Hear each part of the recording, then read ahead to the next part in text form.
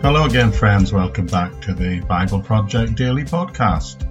And we're in Genesis, part 163, which is episode 232 overall, of this amazing journey through the whole Bible, chapter by chapter, verse by verse. We started yesterday, in fact, a new chapter in Genesis chapter 21. And I'll just read the first two verses of it to remind you where we're launching off from. And it tells us this. Now the Lord was gracious to Sarah, as he had said, and the Lord did for Sarah what he had promised. Sarah became pregnant and bore a son to Abraham in his old age, at the very time God had promised him. Now there are several things in these verses that, if you're aware of the story of Abraham prior to this point, you'll see that these events being described here are all promises God had already made, promises he had previously made. And it says in verse 1, the Lord visits Sarah, and in verse 2 that she becomes pregnant. Now this is making a point of telling us, pointing out that God, what God said he would do many years ago, he has now done exactly like he said he would. Another thing that you might notice is it says that he visited Sarah.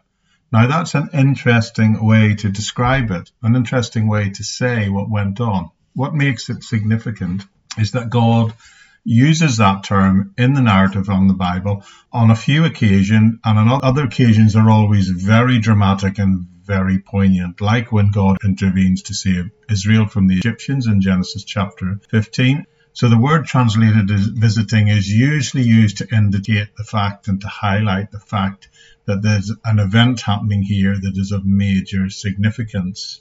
It doesn't just say God appeared, it says he visited Sarah, which suggests not only some time being spent together, some communication going on, but also it usually means that there's something supernatural happening. That's the point. And in this case, apparently, well, it's pretty obvious, isn't it, that what indeed is happening is miraculous, because she becomes pregnant, and we already know that she is well past childbearing age. So in spite of her age, she is seen to give birth to a son. Now later in the passage, it will also tell us that she nurses the child herself. So that again is another supernatural phenomenon on the Lord's part. A few verses later, it reminds us that Abraham is 100 years old when this happens. And after this, it also tells us he has more children. So he was quite productive in his old age, and this passage is saying, God, on this day, through Sarah, fulfills his promises just exactly like he said he would. God told Abraham he was going to be a father by Sarah way back when he was 75 years old. And they didn't have their first son, Isaac, then. And this is when he arrives, but it doesn't happen until Abraham is 100 years old.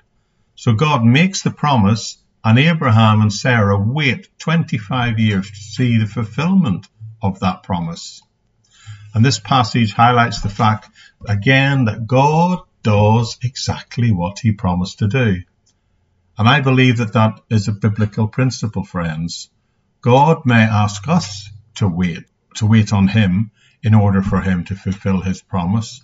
But when he fulfills them, he does exactly what he said he is going to do. We can take other simple illustrations from the Bible. God promised that the Messiah would be born in Bethlehem in Micah chapter 5, hundreds of years before the event. And indeed, the Messiah was born in Bethlehem as recorded in Matthew chapter 2. He also said in Isaiah 53 that the Messiah would heal the sick and would suffer on behalf of the people he saved. And of course, we know that from Matthew 8, where that verse is quoted, and from the events of the story of Christ's passion and suffering on Calvary. And Isaiah 53 reminded us that the Son of Man would die for the sins of man. Now, of course, we know that that's exactly what happened.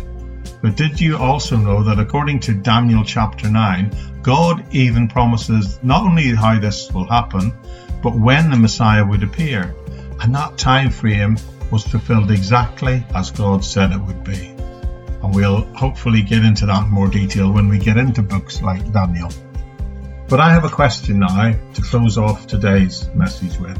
And the question is, how did Abraham and Sarah respond to the fulfillment of the promise? The promise that God had made all those years ago that came to pass on this day. Well, we'll find that out in the next episode. So I hope you can come back and join with me tomorrow, and we'll carry on together on the Daily Bible Project podcast. Bye-bye for now.